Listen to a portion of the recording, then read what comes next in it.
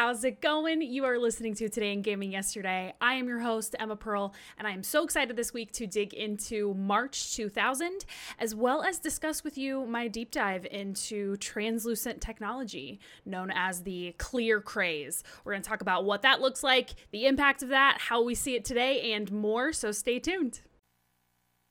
Let me take you back again. Oh, that.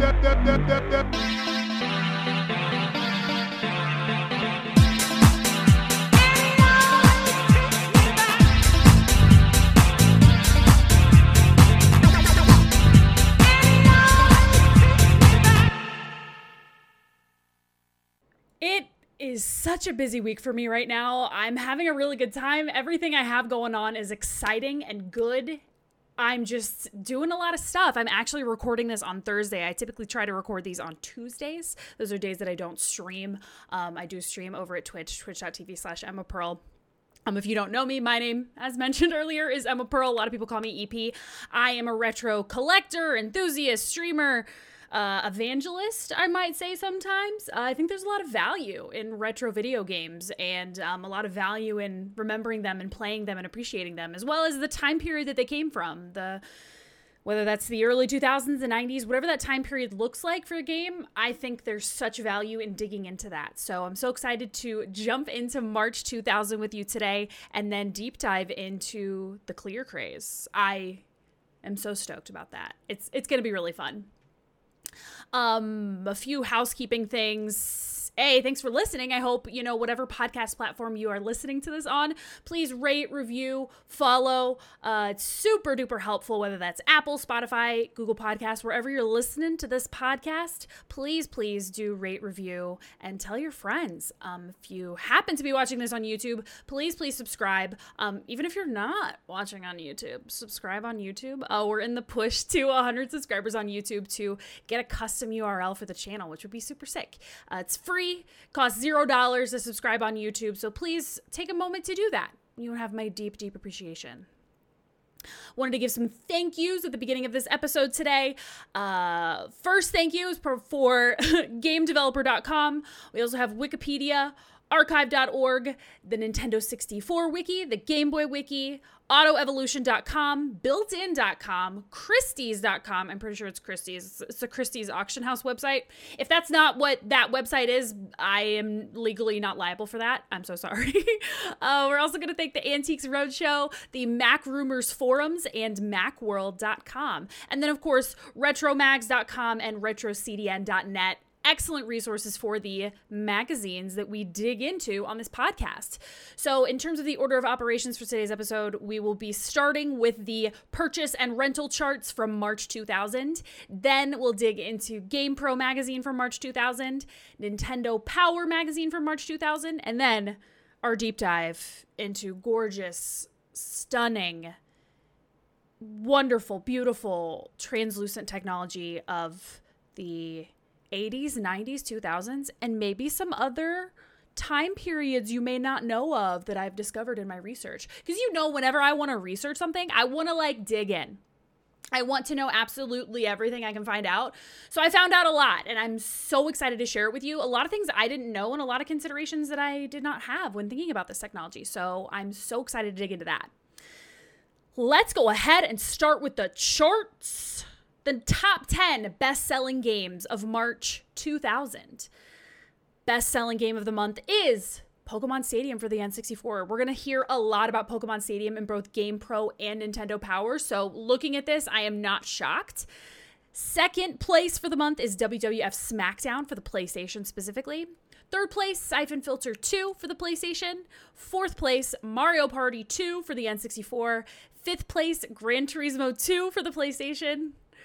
Sixth place, Tony Hawk Pro Skater for PlayStation.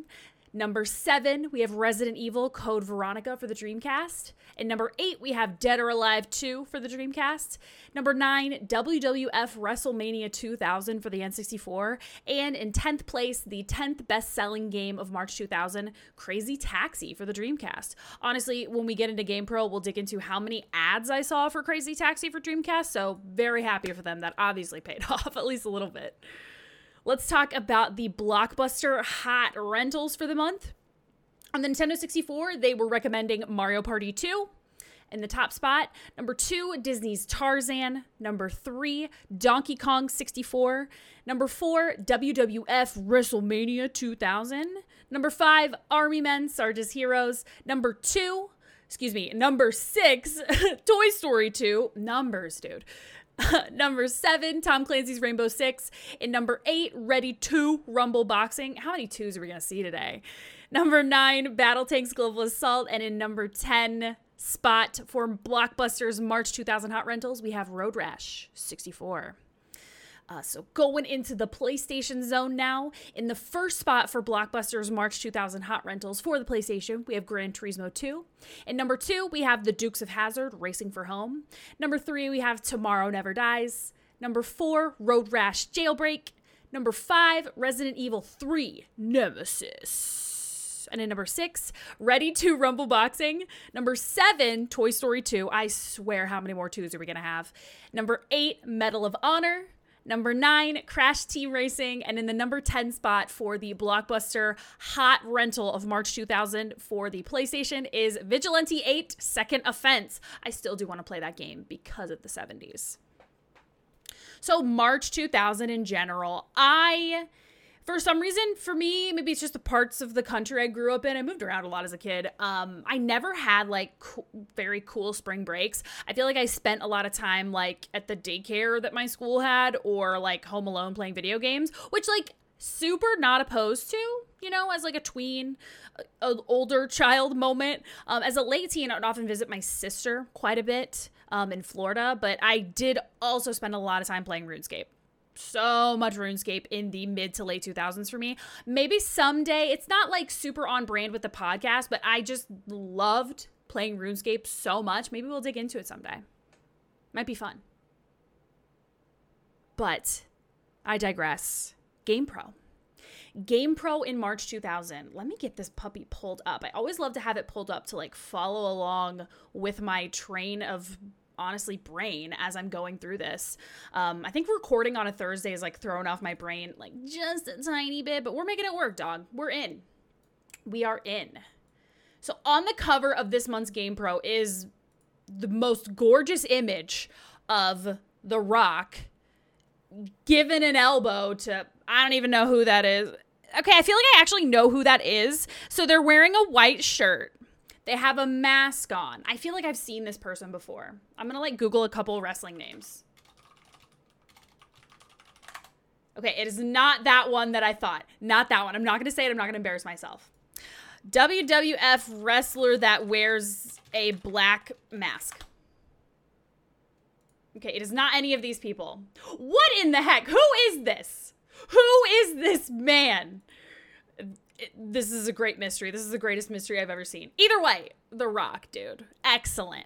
I feel like I remember the early 2000s and the moment that The Rock was having.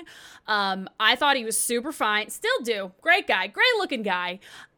Also for me, the funniest thing about The Rock was the fact that he could raise one eyebrow and he would do it in a way, he'd grab the microphone and be like, and you know that if he was silent, he was raising his eyebrow and you're oh, that made raising one eyebrow very cool for me, which I actually then as a kid was can I do this? And my dad kind of taught me how to do it, showed me how he does it. And I was oh my God, I can do it. And now I think I do it inadvertently, without thinking about it. If you watch the podcast on YouTube, you'll notice that sometimes my left eyebrow will just raise up when I'm talking about things. Do we have Dwayne "The Rock" Johnson to blame or to thank, I guess? It's hard to say. But thank you, The Rock, for raising your eyebrow. This month's GamePro, the letters to the editor are all given such sassy responses. It's hard for me to read them and to digest them for you because they're all just so sassy. The letter from the editor is all about wrestling, of course. The cover is WWF. And it's so interesting when I think about what is happening at Nintendo Power this month that GamePro is spoiler alert. Oh, you want to talk about Pokemon Stadium? Wrestling also. Very, very interesting choices there. Very good stuff. So the letter from the editor, obviously wrestling, and I learned a lot like reading that letter too, about how game publishers, when it came to wrestling games, would acquire and lose licenses for the different wrestling franchises over time. So you might see like Acclaim do a WWF game, and then they would lose that license and then do a different one. So there was WCW versus WWF versus ECW, and they would just move through the publishers, Acclaim, THQ, etc. So it's kind of an interesting thing. And the more I read about it and thought about it for this episode, the more I'm like, I have to do a deep dive on the wrestling video game someday. Like the history of them, how they have made so many of them, and how people just keep buying them. I think it's really sick. Also, they mentioned towards the beginning of this that there are the Reader's Choice Awards, which of course we're going to dig into. I'm so excited to talk about it with you. I personally did not find any of the letters of the editor all that interesting this month. There was a very long and impassioned message from, and I feel comfortable calling this person a nerd because there are plenty of games that I could get that stoked on and equally be called a nerd. This nerd wrote a very long message about Virtua Fighter and complained about the GamePro review for it, which, like, I respect you. I respect you. I respect that nerdness. I could probably do the same thing for many different games, so mad props to you. I want to say they have this section every month called Buyers Beware, and I am obsessed with GamePro's stance in this section of Buyers Beware about an offensive racial stereotype that was in the Toy Story 2 game for both the PlayStation and the N64. And GamePro's actual quote that I can take here from this says, "Our advice to game pros," meaning the people that play the games, "take a stance on anything that's offensive to you. Voice your opinion to game companies, to your local government representatives, to your community, and to GamePro. Your opinion counts. Our advice to developers, put more creative thought into video game characters," which, like, sidebar, absolutely. Like, relying on harmful, tired, boring racial stereotypes, it's so uncreative. It's so ridiculous. In Toy Story 2 for N64, there's a racial stereotype with like quote like a villainous Mexican character, which like is ridiculous. Like GamePro is saying, like, be more creative. Racial stereotypes are not interesting and not cool and not funny. Like, do other things. Love it. To continue the quote from GamePro, "Developers and publishers should be sensitive to their customers. No two people look or act alike in this world, so why should they in video games?" Like, oh my God, yes. Like, I get nervous sometimes when I consume media from honestly any time period, but I feel like from the early 2000s, like, there was just so much there that was wrong at the time, but people were just saying these things and doing these things. So I was shocked and honestly kind of excited to see GamePro be like, hey, you should give a heck about racial stereotypes being in video games, and you should say something, and you should tell people that it's wrong. Tell these companies, tell your local government, make your voice heard.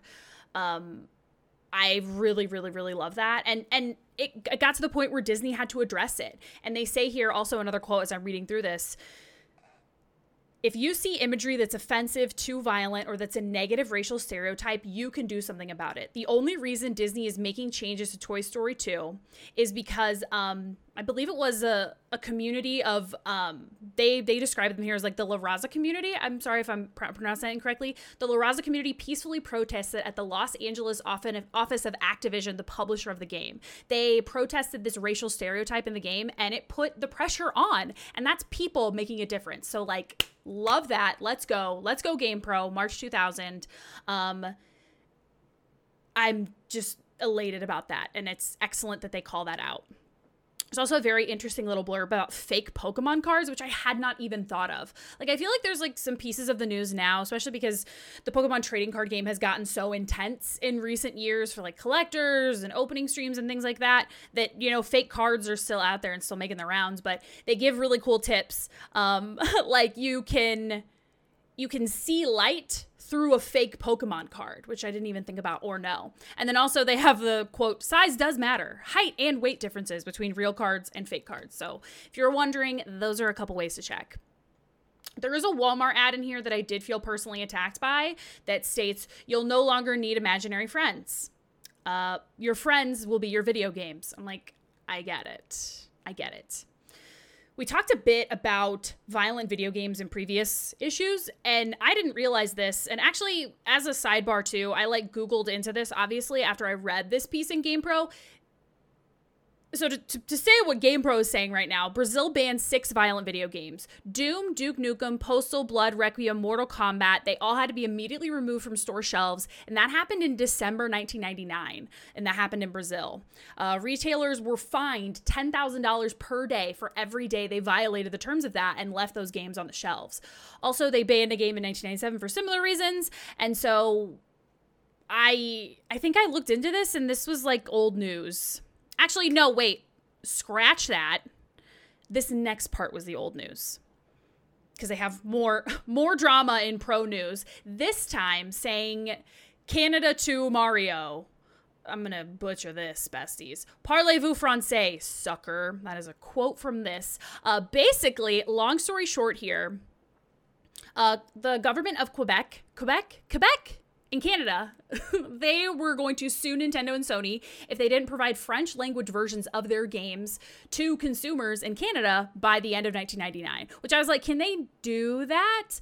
It's brought up an interesting point, though, that they can't import French language games from France because of the different TV standards that come through in video games. So the PAL versus NTSC games. That's why they can't just be like, why don't you just get a game that's from France and take that to Canada for the people that speak French there.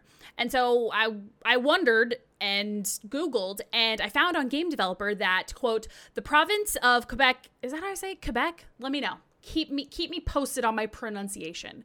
They withdrew their threat to sue Nintendo and Sony. The government came to an agreement with the companies, and they pledged to offer video game user guides and product warranty information in French. So they weren't re-releasing all of the games in French. They would just give user guides and information about warranties in French. So that blurb about that was published in Game Developer in February 2000. So please, GamePro. The drama is interesting, but you are so behind on the times. But I get it, publishing schedules and things like that. There is a section in here about the cutting edge, which is the next gen of cool things that are going to happen. And they do talk about, quote, the virtual music machine, which is Namco and Aerosmith, who were teaming together to make an arcade music game. Similar vibes to something you would maybe know of, Guitar Hero. Apparently, simulation games like that to make music, music simulation games with fake guitars and things like that, were already in Japanese arcades at the time of this publishing, so in the early 2000s. So VME, Virtual Music Entertainment, makes PC and Mac software, and they worked on this game with Aerosmith. Quote, while reports of the death of coin ops are premature, eek, that quote made me wonder when the arcade at my local mall, from when I was a tween mall in Topeka, Kansas, I think it was called Pocket Change. And honestly, I think it's still open. It's just not as hype as it was. I'm wondering when they really kind of started biting the dust, though, because it's sad and I love it. Sorry if anybody's watching this on YouTube. My watch started a workout and I truly was not walking at all. I'm so sorry. Everyone that's my friend on Apple Watch is going to be like, cool walk where you didn't go anywhere. So we're getting into the WWF section of this magazine, which is absolutely bonkers. Okay, are you going to tell me who this person is? This person with the mask? Who are you? Okay, so they have a leather mask and they have long brown hair. I cannot rest. Who are you? Whatever, doesn't matter. The one thing that I thought was especially cool about this huge feature on WWF SmackDown is that they have the most comprehensive, outside of Wikipedia, WWF timeline that I personally have ever seen. So it goes between 1963 and November 1999. And what I didn't know, because I know a very small amount about professional wrestling, specifically to WWE. It's called the WWE now, right? I'm not stinky. I know that. I do know that. Okay. So they talk about the latest news in November 1999 says, in a move to hurt Vince McMahon, Triple H marries his daughter, Stephanie, in a quickie ceremony in Las Vegas. And like I said, I know just enough to know that they actually are married right now in real life. Stephanie McMahon and Triple H. And so I Googled this because I needed to know everything. So they got fake married in November 1999 so that Triple H could hurt Vince McMahon. And then they actually got real married in 2003. Like, can you imagine getting fake married? Then, spoiler alert, if you're moving through WWF of the early 2000s, they get fake divorced. Sorry. But then at that point, that's when they got real married, and then they wrote her out of that storyline. So my ask is a book about that, because that's wild. I don't want to read a book about like their entire lives. I just want a book about that period of time and the experience of that, because I think that's wild. So the next big section of the magazine at this point is about the annual Reader's Choice Awards. There's so much here that I tried to give some highlights. It's obviously just like a whole huge survey. You take everything, you check off boxes, you mail it in. 1 ballot per person, 1 game per category. Results come in July. So y'all better keep listening to the podcast, because we're going to get there. We're going to find out who was the top of the charts in March. They also would randomly select people to win prizes, including a PlayStation 2. Thank you. I'm in. Some of the highlights, I found this interesting, of some of the best action game contenders. Ape Escape, which if y'all have never played that, I was gifted that for my 30th birthday, which I'm so appreciative of. I'd never heard of that game. The controls are extremely challenging, though. Other contenders were Army Men, Battle Tanks, Bass Fishing, which I'm like, that's an action game, baby. That's action. Vigilante 8, they have different what's the word? They have different entries for each platform. So like there's like a million different platforms that game was released on. So they have for all of them. They have a category for best shooter games, Project Swarm, House of the Dead 2 on Dreamcast, which I actually own and need to play, but I need to play House of the Dead 1 first. That's what everybody says. Quake, Turok Rage Wars, obviously a favorite of the podcast because of the lore. This is where I also got confused between the difference between an action game and an adventure game. But what do I know? Sonic Adventure on Dreamcast is an adventure game and not action. But Pokemon Snap is an action game and not an adventure game. Certainly. If you have logic around that will make my brain just go, oh, like hit me up, tiguypod@gmail.com. I'd love to hear it. The RPG section's mostly Final Fantasy, other games I've never heard of. And this made me very curious about Zelda releases, because I'm like, yo, when I think of like an RPG, I think of Zelda, right? Or is that just me? Is that an adventure game or an action game? Who knows? I don't know. Ocarina of Time was released in 1998. Majora's Mask was in 2000, later this year. There were fairly consistent releases almost every year from the N64 into both consoles and handhelds. And the Wii U. Is the Wii U a console or a handheld? Let me know. Let's fight about it. Also, if you're trying to sell a Wii U, let me know. I want one, but it's so expensive. Handheld games are all one category, just handhelds. Kind of whack, if you ask me. Action games are different than, quote, extreme games. Extreme games are things like Tony Hawk Pro Skater, Cool Borders, just skating and snowboarding games mostly. There are racing games and there are sports games. Sports games are bucketed into individual sports. I had no idea there were so many boxing games. There's 1, 2, 3, 4, 5, 6 boxing games. Then they have an other sports games section that's like tennis, FIFA, track and field, golf. I liked golf games. Maybe that was just me, but I was surprised to not see more golf games. It's just like Mario Golf and Tiger Woods 99. Maybe the later 2000s are when they really picked up and it was like an every year release. Also Cyber Tiger. We talked about that last episode. They also have a section for arcade games, like coin-operated arcade games, which is fun. And then they have a best PC games as well, which there's not much overlap, which is kind of dope. I will say one thing they have here that is wild to me is a free text section, best console game. Can you imagine the poor intern, whoever they made sort through that? I would lose my marbles. I want to know how many people actually wrote in and did this. I wonder if the data's anywhere. It's really hard to find anything about this, honestly. They had some decent previews, things for like Resident Evil Code Veronica. I am so excited to get into this franchise. I'm going to start the first Resident Evil game remake that was released on GameCube. I'm going to start that next month meaning August. If anyone's listening to this not live or close to recording date, I'm going to start playing that in August 2022, probably on Twitch, twitch.tv/EmmaPearl. Check it out. It's going to be exciting. They talk a lot about Crazy Taxi for Dreamcast, which for me is like, oh, the Simpsons Road Rage originator. That's basically all it was for me. I really think I should probably just play it though, and maybe I should like deep dive into it because I think it's so interesting, and for me it feels like a very interesting cultural moment. I didn't want to dig too much into it because of the potential for a future deep dive, but when I glanced at Wikipedia, there were 2 mild attempts I wrote at Crazy Taxi movies, but there was shockingly no plot there. They have a really cool ad for Crazy Taxi in this game, or excuse me, this magazine, where they're like, go to the website, nerds. So I went to the website and it required Flash to view anything.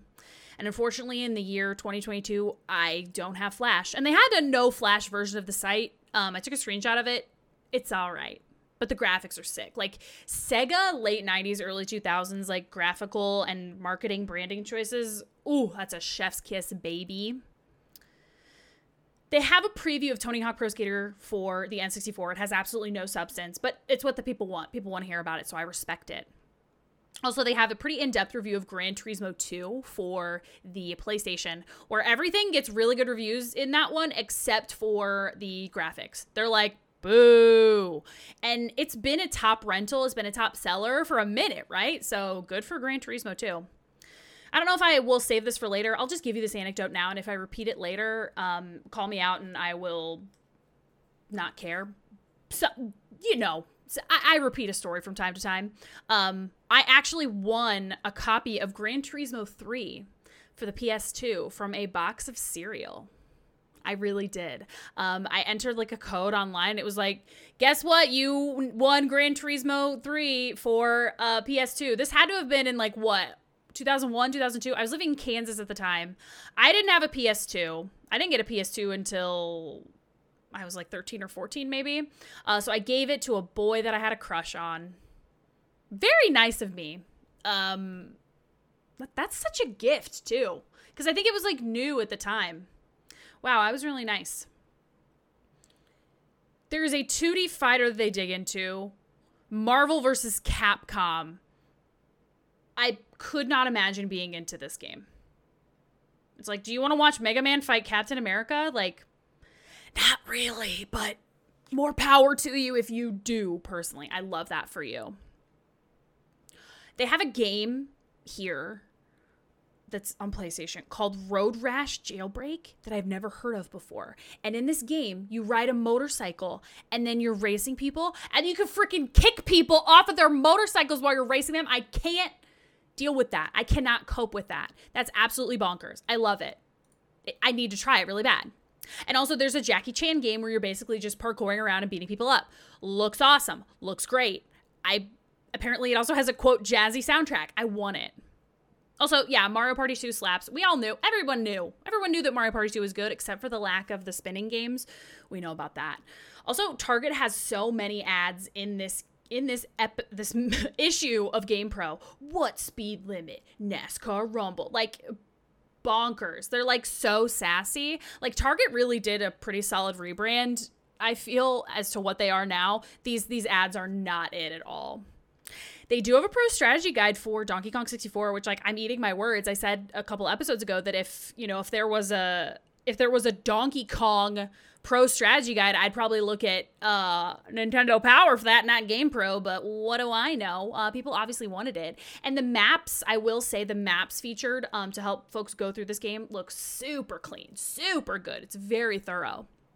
Also, they have a deep dive into hidden characters and secret moves and combos of Wu-Tang Shaolin style, which I do still want to own so badly. I feel that we deserve this. We deserve this deep dive into these combos. And they have such detailed screenshots of everyone doing these combos. Maybe that's why fighting games are hard for me, because, like, combos frustrate me. I can do them in Tony Hawk Pro Skater 2. That's about it. That is the extent of my combo ability, personally. With that, I think we are ready for our first break. That is GamePro for March 2000. Next up, we have Nintendo Power for March 2000. Keep it locked to the pod you are listening to Today in Gaming Yesterday with me, your host, Emma Pearl. We'll dig into it in a sec. Enjoy this break. See you in a bit.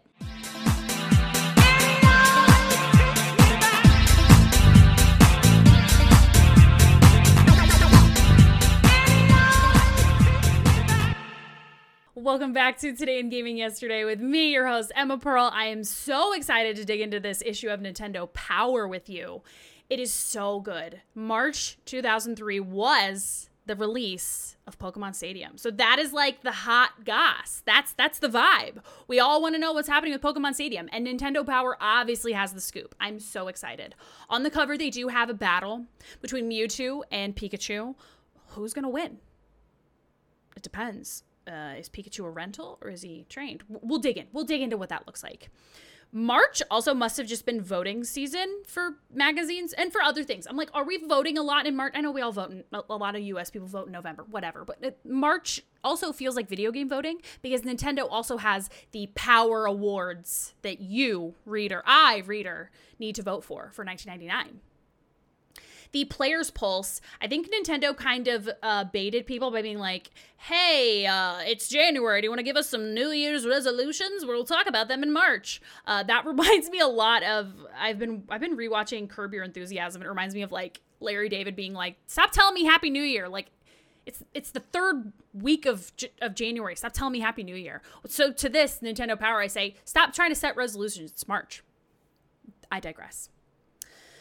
Quote, released the Dolphin in 2000. I think it should be called Dolphin. Nintendo 64 just lacked finesse. Thank you so much, Michael Hartman, for your take via the internet. I think that that's smart. Finesse. An anonymous person from the internet hates Pokemon. That's what my notes say, and I am shocked. Launch Dolphin with a Super Mario game as a resolution. I am so sorry to tell this person that they absolutely did not. Michael Van Warmer II, I'm so sorry to tell you they did not do that. They launched with Luigi's Mansion, like fast forward, spoiler alert. They launched with Luigi's Mansion, obviously not a Mario game. They did not release Super Mario Sunshine until July 2002 in North America, and the GameCube was released in North America in November 2001. That's like a solid 8 months before a Nintendo release. Yikes. So sorry, Michael. That must have been hard for you. I agree. Somebody had an idea that they should put every NES game on an N64 cartridge, which is a good idea. But obviously, a licensing nightmare would never make enough money based on the IP that is there. But I do think that that's a good idea. So whoever came up with that as their resolution, you're so correct.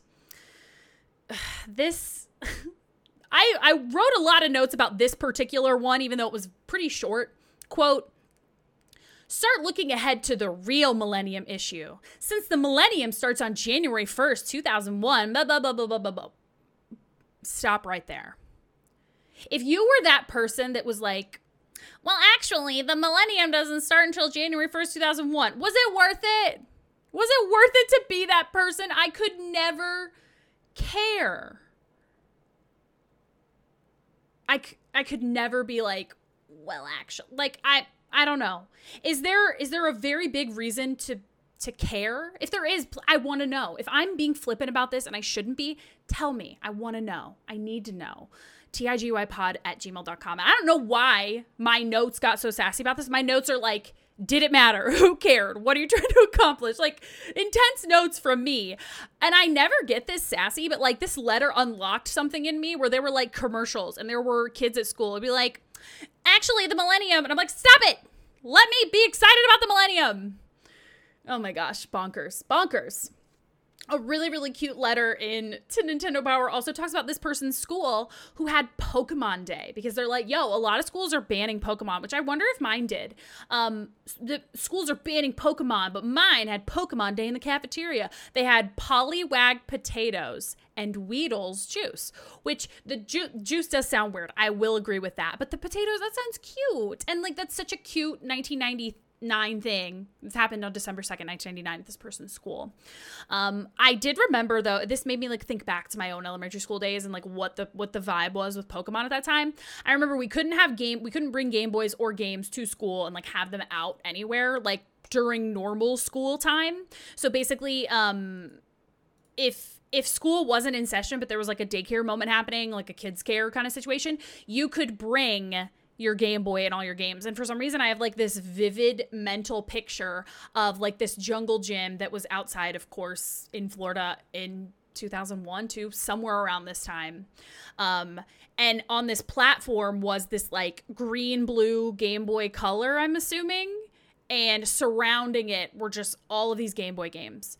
And I'm like, whose were they? Whose was that? But I was like, this is good stuff. This is what we need on the playground. We don't need any physical fitness. We need Game Boys. So I don't know why that is so burned into my brain, but it's just like one of those memories that just sticks with me forever.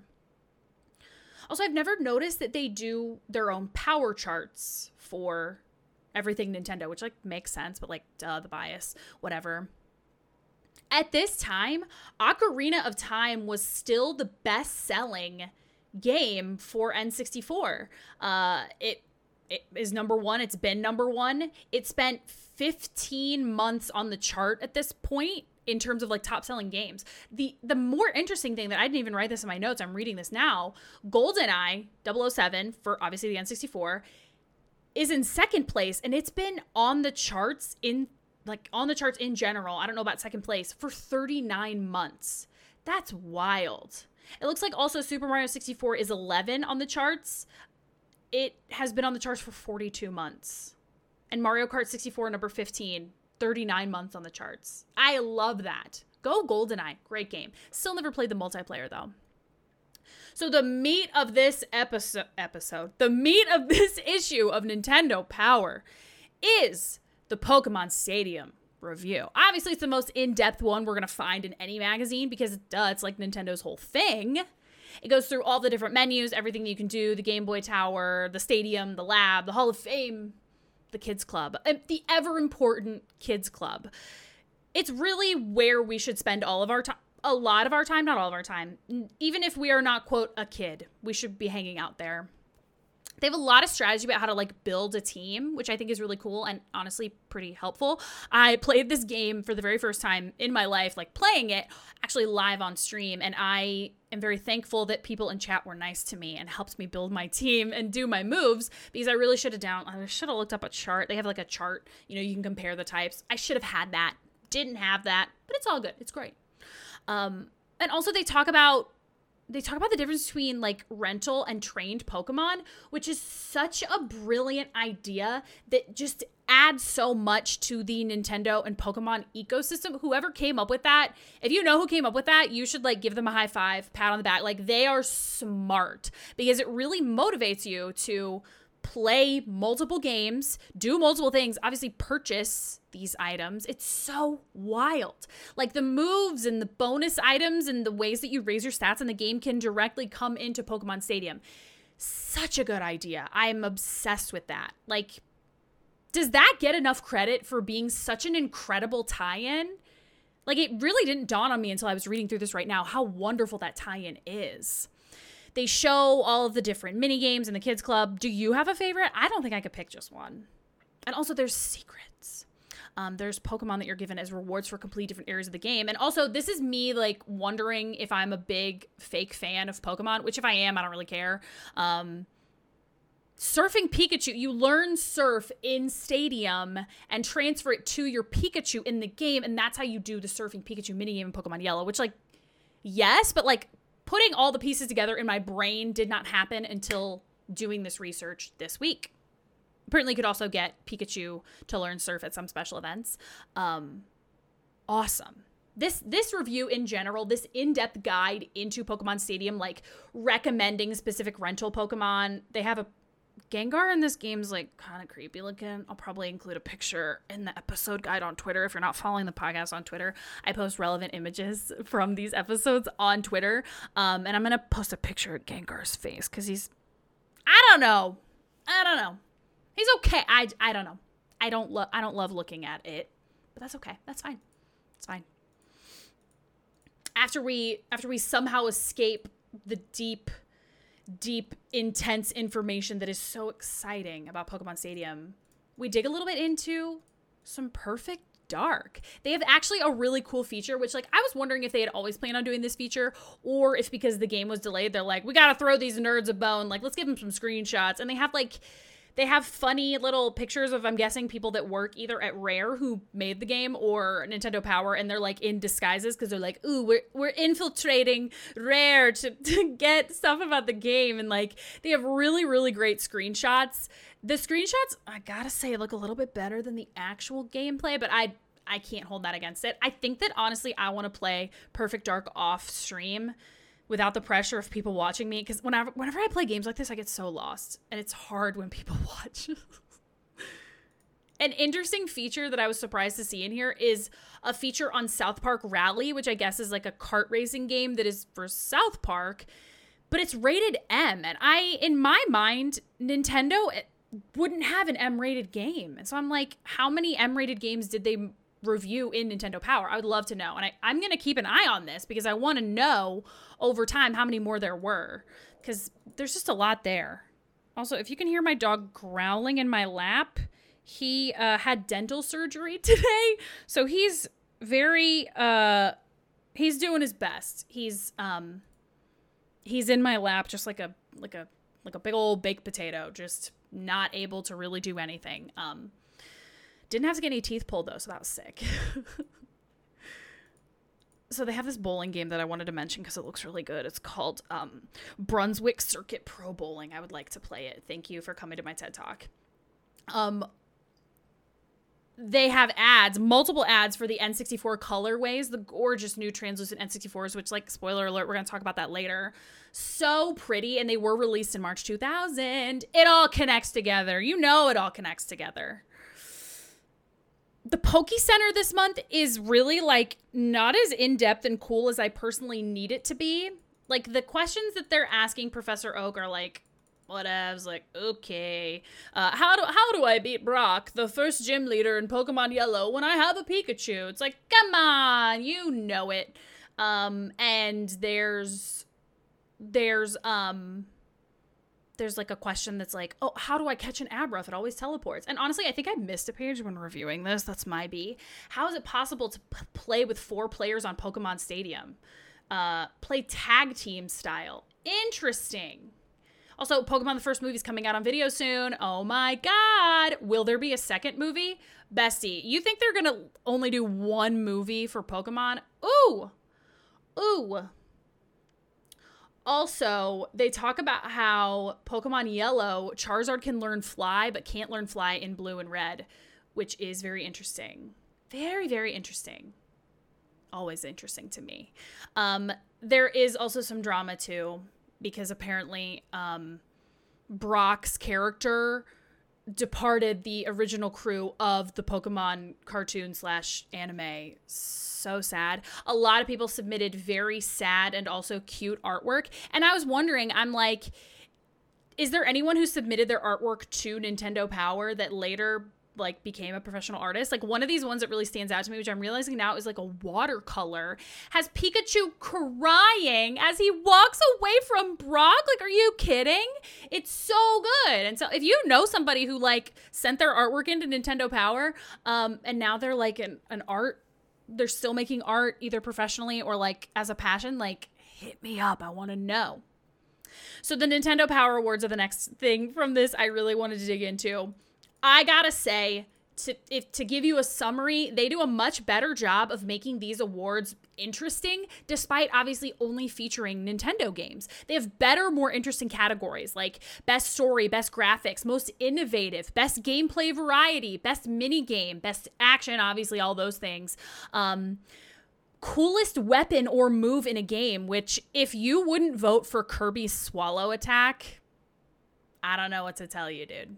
I don't know what to tell you. Best edit mode, best like hero in a game, new hero, most underrated game. These categories are wild. Toughest level and task, which I agree. One of the things here is photographing Mew in Pokemon Snap. That took me a long time. As a 30-year-old woman, that took me a long time. And then, of course, they have Best Game Boy Game and N64 Game. So like I said, they do a really good job of making it interesting despite being like into one console and hardware moment with the handheld and the N64. Like they did such a good job.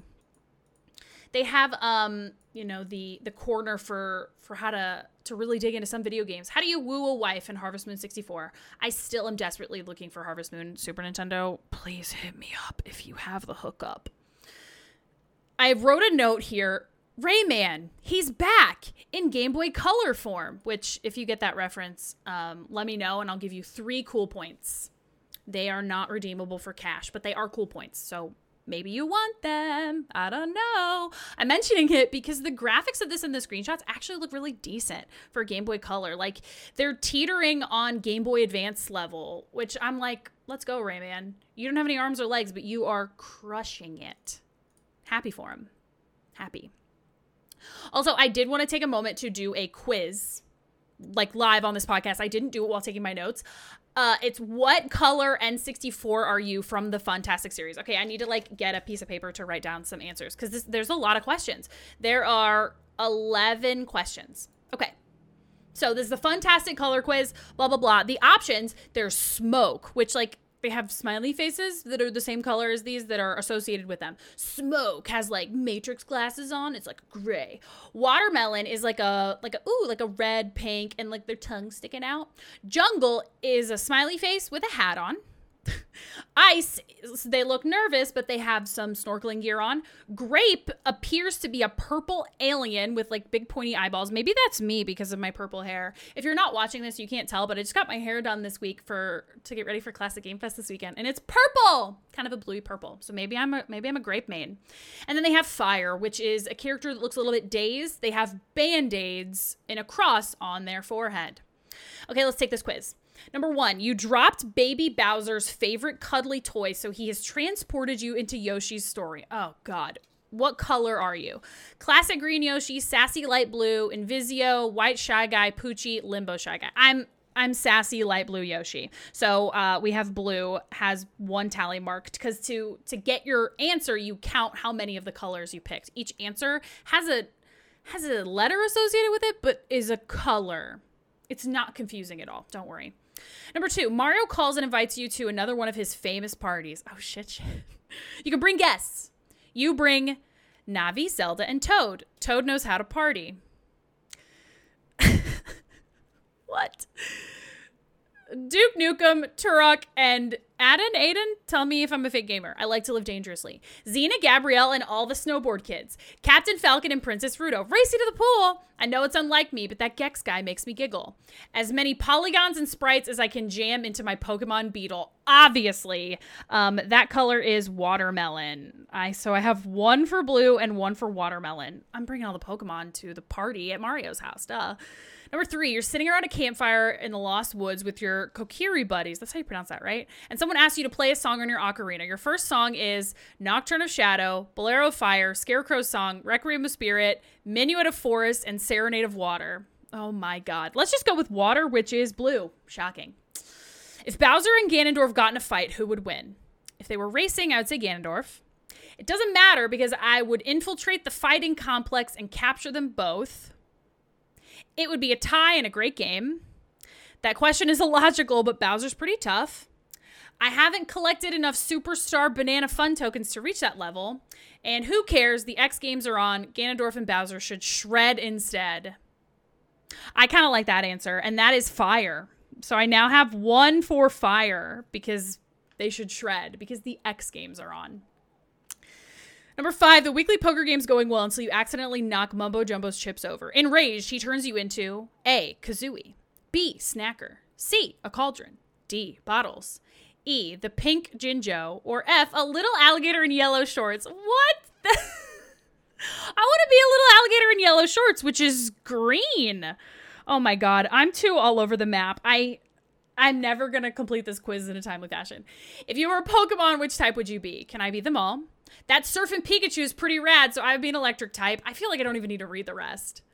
Psychic, Ghost, blah, blah, blah. Surfing Pikachu is pretty rad. I think that's Fire. I think. Number 7, you can only bring 2 games to a get-together. You bring Beetle Adventure Racing and Diddy Kong Racing. No. Super Mario 64 and Donkey Kong 64. Probably not. WrestleMania 2000 and 1080 snowboarding, probably not. Space Station Silicon Valley and Command & Conquer 64, probably not. All My Games, You Are Not the Boss of Me, or GoldenEye Mario Party 2. I can only bring 2 games. I probably would follow the rules, let's be honest. I would bring GoldenEye and Mario Party 2, which puts me in smoke for 1. Oh, God, I'm really all over the map. You finally get control of the remote. What do you watch on TV? Whatever's on the Sci-Fi Channel. Titanic, because it makes me laugh. The X-Files, unless Scooby-Doo is on. ESPN2 or ESPN, Discovery Channel, or I like flipping channels more than watching a whole show. To be honest, listen, this may seem shocking as I am an admitted gigantic nerd, but when I turn on a TV and I just kind of want to vibe, I do turn on ESPN. So that puts me in fire yet again. I like to use codes that A, make your character faster or stronger, do it all, make the game sillier with stuff like big heads and goofy computer players, help you get the items or weapons, open up all the levels, reveal hidden items. I like all the levels, and that puts me in smoke. Dang. You and your friends attend a costume party dressed as the cast of Super Smash Bros. As you reach the refreshments table, someone asks you about your favorite candy. You say, raisins are nature's candy. I'm not even completing that one. Candy makes me jittery. Absolutely not. Milky Way bars. So true. I live on candy and soda pop as long as I get my sugar. Wild cherry lifesavers, red pixie sticks, wax lips. Candy will rot your teeth. I'll take some ice water. That puts me in fire, besties, because I do eat a lot of candy.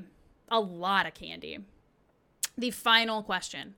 The doodles in the margins of your old issues of Nintendo Power say, Wave Racer 64 rocks, I think, therefore I am, airboarding, snowboarding, skateboarding, Mario Forever, Bond, James Bond, or Nintendo Power pages are not to be scribbled on. Probably not scribbling on the pages. So this is shocking. These are shocking results. My color is fire. I never saw this coming, honestly. Games, WrestleMania 2000, Tony Hawk Pro Skater. You leap before you look and you still pull off a perfect landing. Your friends try to make you play weak characters or teams just so they'll have a better chance of beating you, but you have the skills to win no matter what. You learn all of the coolest moves, throws, and tricks way before your buddies do, and you won't spill all of your secrets. You like having that edge, at least for a while. I'm extreme, radical, sporty, intense, trickster, and athletic. Hey, when you look at me and do you think athletic? Perhaps you should. Perhaps you should. Because that's me. My second place was like a tie between blue, watermelon, and smoke. I had the least for green, which is Super Mario 64 and Tarzan. Adventure, platform, seeking, discovering, persistent. That is correct. That is the least likely of me to do anything. Love it. The last big thing I wanted to, or the last couple things I want to dig into from this March 2000 Nintendo Power are the ratings. So they rate all of the games that they talk about with releases. Obviously, the top rated game is Pokemon Stadium with an 8.8 out of 10. The only thing that they really beef with is the sound, saying, quote, the announcer gets tiresome, which is absolutely the truth. Whenever I play that game, I'm like, can you be quiet for like 8 seconds? He's always just like, whoa! You gotta make a move, or whatever he says. Like, shh, shh, shh, I'm trying to look at the Pokemon. Please. The lowest rating was a tie between Titus the Fox on Game Boy Color with a 6.0 and Border Zone with a 6.0. So I gotta say, in terms of games that I want to pick up this weekend at Classic Game Fest in Austin, Texas, July 23rd and 24th at the Palmer Event Center, I'm not gonna pick up those games, but who knows what I'll find. I'll see you there, dude. Booth 243. I'm excited. I bought, it's a toy. Don't get super stoked, but do get excited. I bought a claw machine that I can put candy in, and then it has fake quarters, and then people can play the claw machine. And I have hand sanitizer.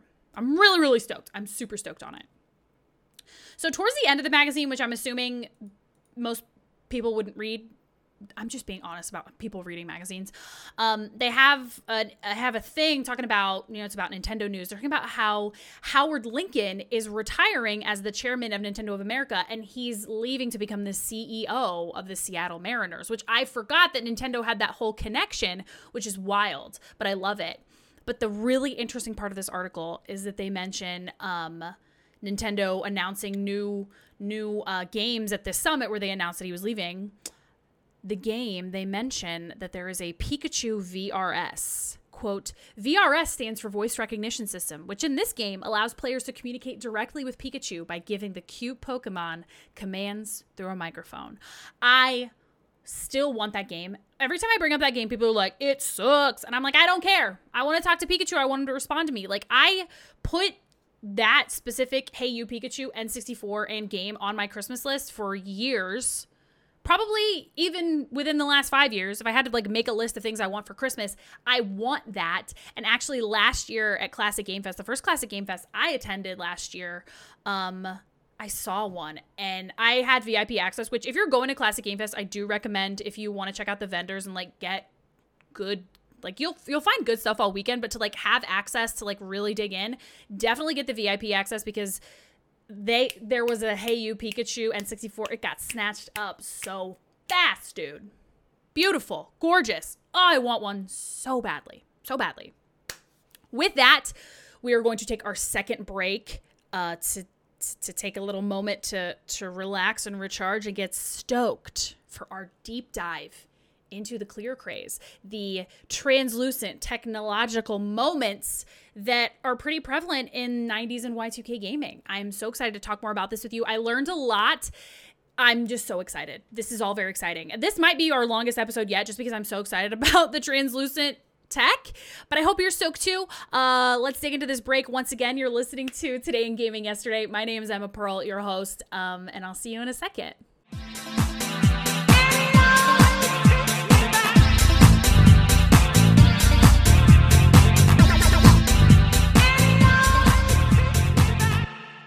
Welcome back to Today in Gaming Yesterday with me, your host, Emma Pearl. I am so excited for this deep dive. I'll be honest, I had a hard time finding a deep dive I really wanted to dig into this week. But thankfully, I found it. And it's because every few months, honestly, on Twitter, a new thread will pop up and be like, hey, bring back translucent technology. And I agree. We talked about the fantastic color series of N64s a lot in this issue of Nintendo Power, but then we talked about it briefly in last month's as well. So we're going to dig into the craze. It's known in many circles as, quote, the clear craze. So there's a clear craze in terms of like not only video games, technology, things like that, but also around other things that are marketed to humans. The way that it's described to me in terms of like consumables and things like that is humans like, quote, purity. The way I did this analogy in my head was like, hey, when you're like out and about, you're hiking, you don't want to drink water from a murky pond with like nonsense in it. You want like a clear flowing stream. You're like, ooh, nice. I love it. And so in the 70s and 80s, things were going light beer, Crystal Pepsi in the 90s, free of dyes and whatnot.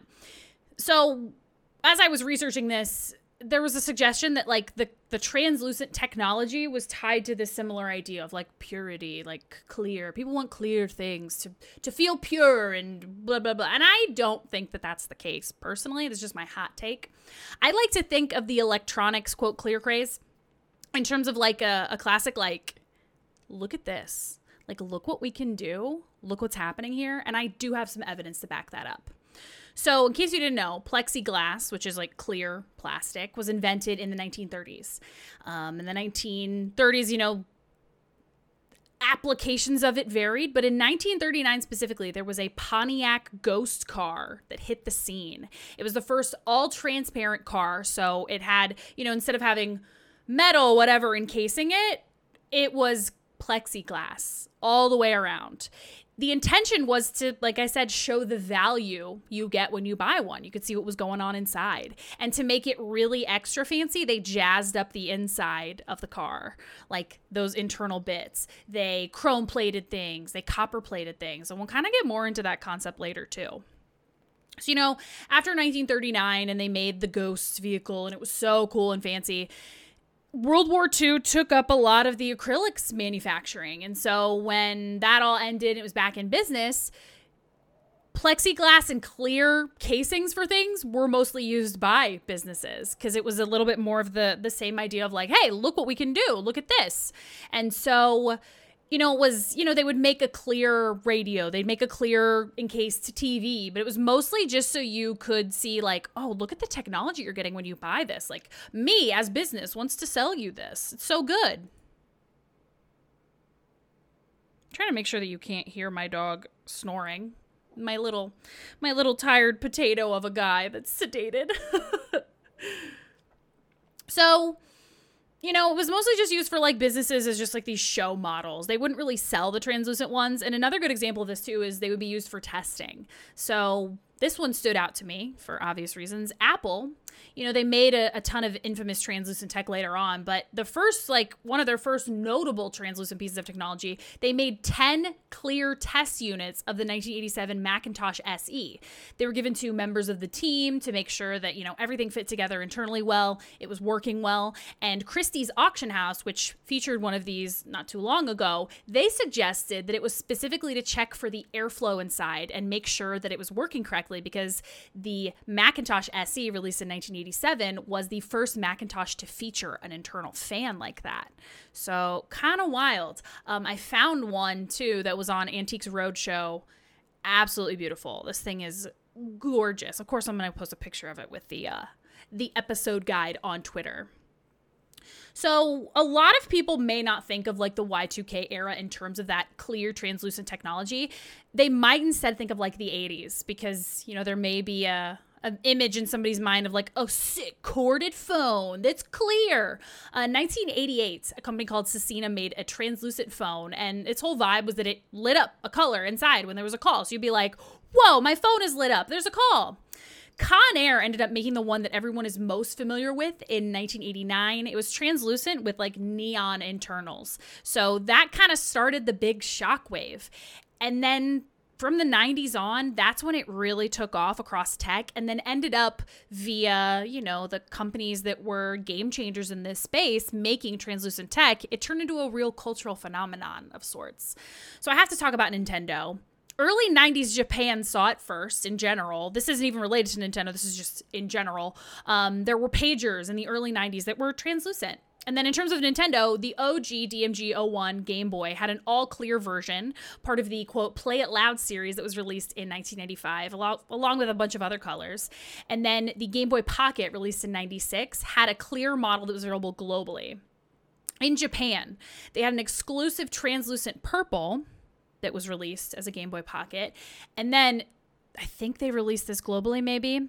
There is a gorgeous, unbelievably gorgeous, quote, extreme green Game Boy Pocket that is one of the most beautiful pieces of technology I personally have ever seen. I love it. It's beautiful. Game Boy had, or in Japan, they also had Game Boy Light models that were released in 1998 that were clear yellow and clear blue. And then in 1998, of course, a lot of us remember the Game Boy Color that was atomic purple. That's my Game Boy Color that I had. It really made the translucent very accessible at that time, because it was the Game Boy Color that was available and a lot of people wanted it.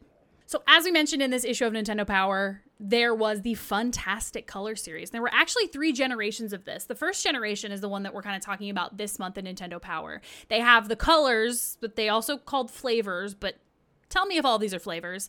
They have smoke, jungle, fire, ice, watermelon, grape, and then apparently there's like a midnight blue also. The second generation is a fun colored top of the N64 and then a white colored bottom of the N64, which I actually own. I have a Japanese version of this, which is blue on the top and white on the bottom, referred to lovingly as the Gummy Shark N64. So they had different versions of that second generation. They had a blue and a red one. I love it. I love my Gummy Sharks N64. It's beautiful. And then they released the third version of the Fantastic Color series as well. And that one, for whatever reason, was just orange and purple. But I had to mention it, of course. Now to talk about Apple. Apple isn't necessarily console gaming in this context, but I feel like you can't talk about this craze of the late 90s, early 2000s without talking about Apple and how they did this. But I wanted to note too that a lot of times people think that like Apple invented this. Apple invented translucent technology, which from this timeline we obviously see is not true. So they released this, basically what seemed to be like a giant PDA. They released that in They released this giant PDA called the eMate 300 that was released in 1997. And I actually found a really cool article in Macworld written by Benj Edwards that said, quote, I spoke with Thomas Meyerhofer, a former Apple senior designer who led the design of the eMate 300. Citing his desire not to rock the boat with Apple or steal glory away from the Apple Design Industrial Group, which, with the exception of Jonathan Ive, uniformly shares achievements as part of company policy, he would not take credit for the introduction of translucent plastics at Apple, although the author said that they think, due to certain patents, that Meyerhofer is the originator of the trend. So, I don't know, dude. Pretty wild. He did, however, also mention that the transparency found in the eMate was meant to invoke a sense of accessibility and to differentiate the product from the uniform, drab laptops and beige desktop PCs. And the use of translucent plastics originated in Apple's design group before Steve Jobs returned to the company. Because I think that's like a huge thing people think of with the iMac G3, the infamous 13-color, gorgeous, quote, blobject that Steve Jobs was able to present and, quote, deliver. He didn't come up with the translucent plastic, though. That was around before he came back.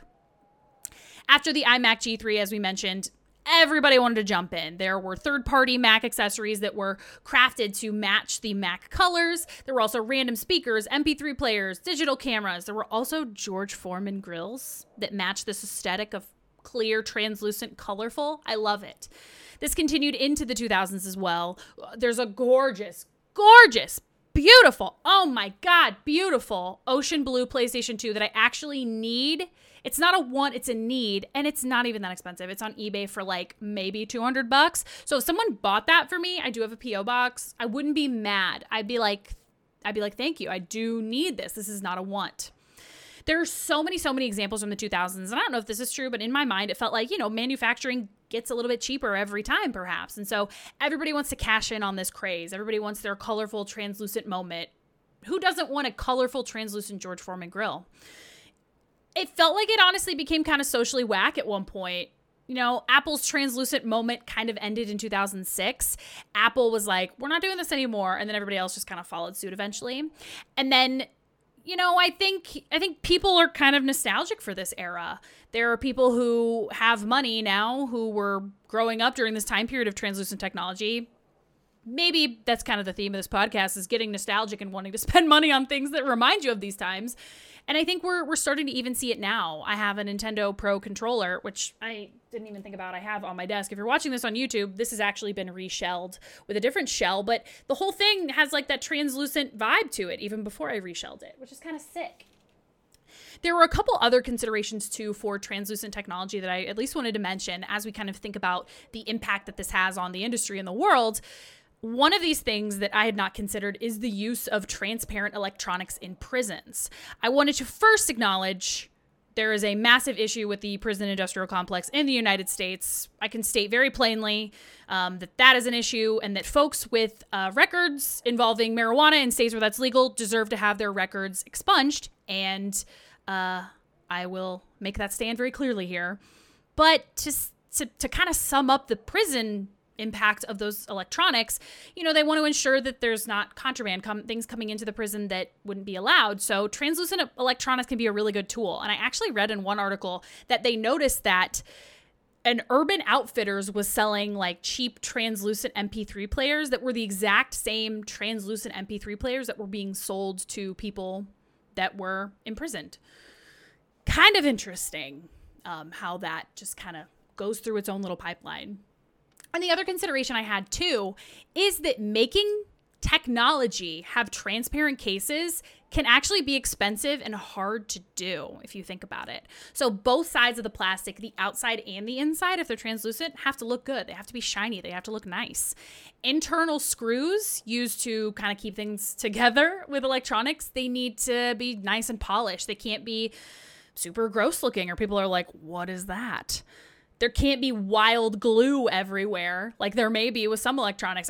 I cracked open that claw machine that I bought for my booth this weekend, and because I really wanted to kind of unplug the speaker because it had super loud music that I was just not vibing with. And there's just big dollops of glue in that. And I'm like, yo, if this was transparent, you'd be like, look at all that glue. That's a mess. But it's not. It doesn't matter.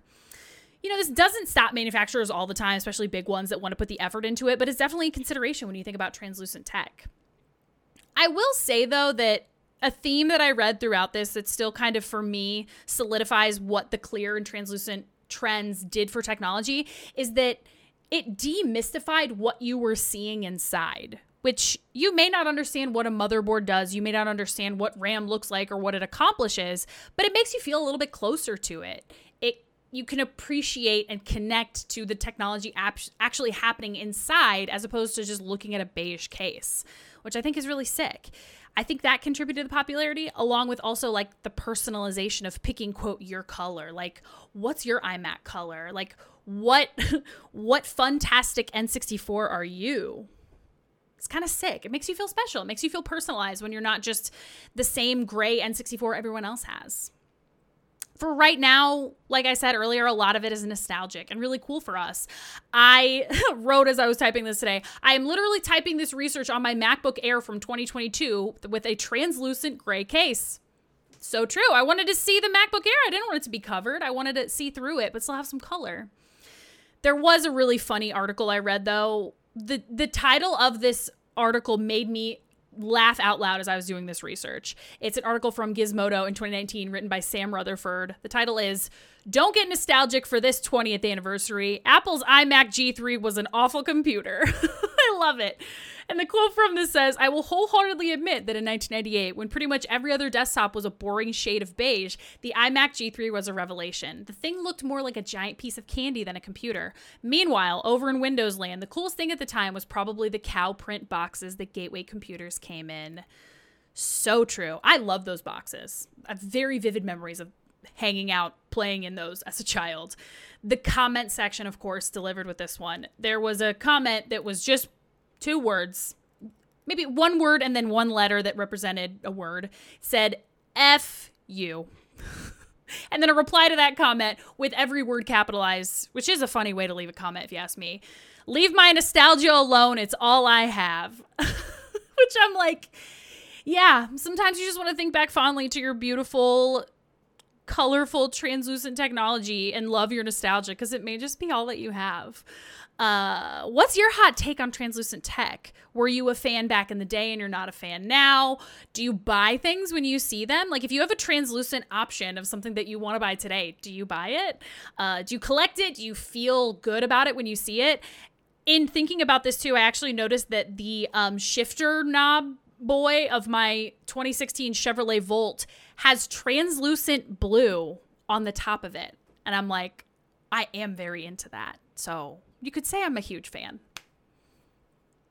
I want to give thank yous again to retromags.com, retrocdn.net, gamedeveloper.com, Wikipedia, the Internet Archive, Nintendo 64 Wiki, Game Boy Wiki, autoevolution.com, builtin.com, Christie's, Auction House website, Antiques Roadshow, the Mac Rumors forums, and macworld.com for helping me with all of this research throughout this episode of Today in Gaming Yesterday. I want to say thank you for listening.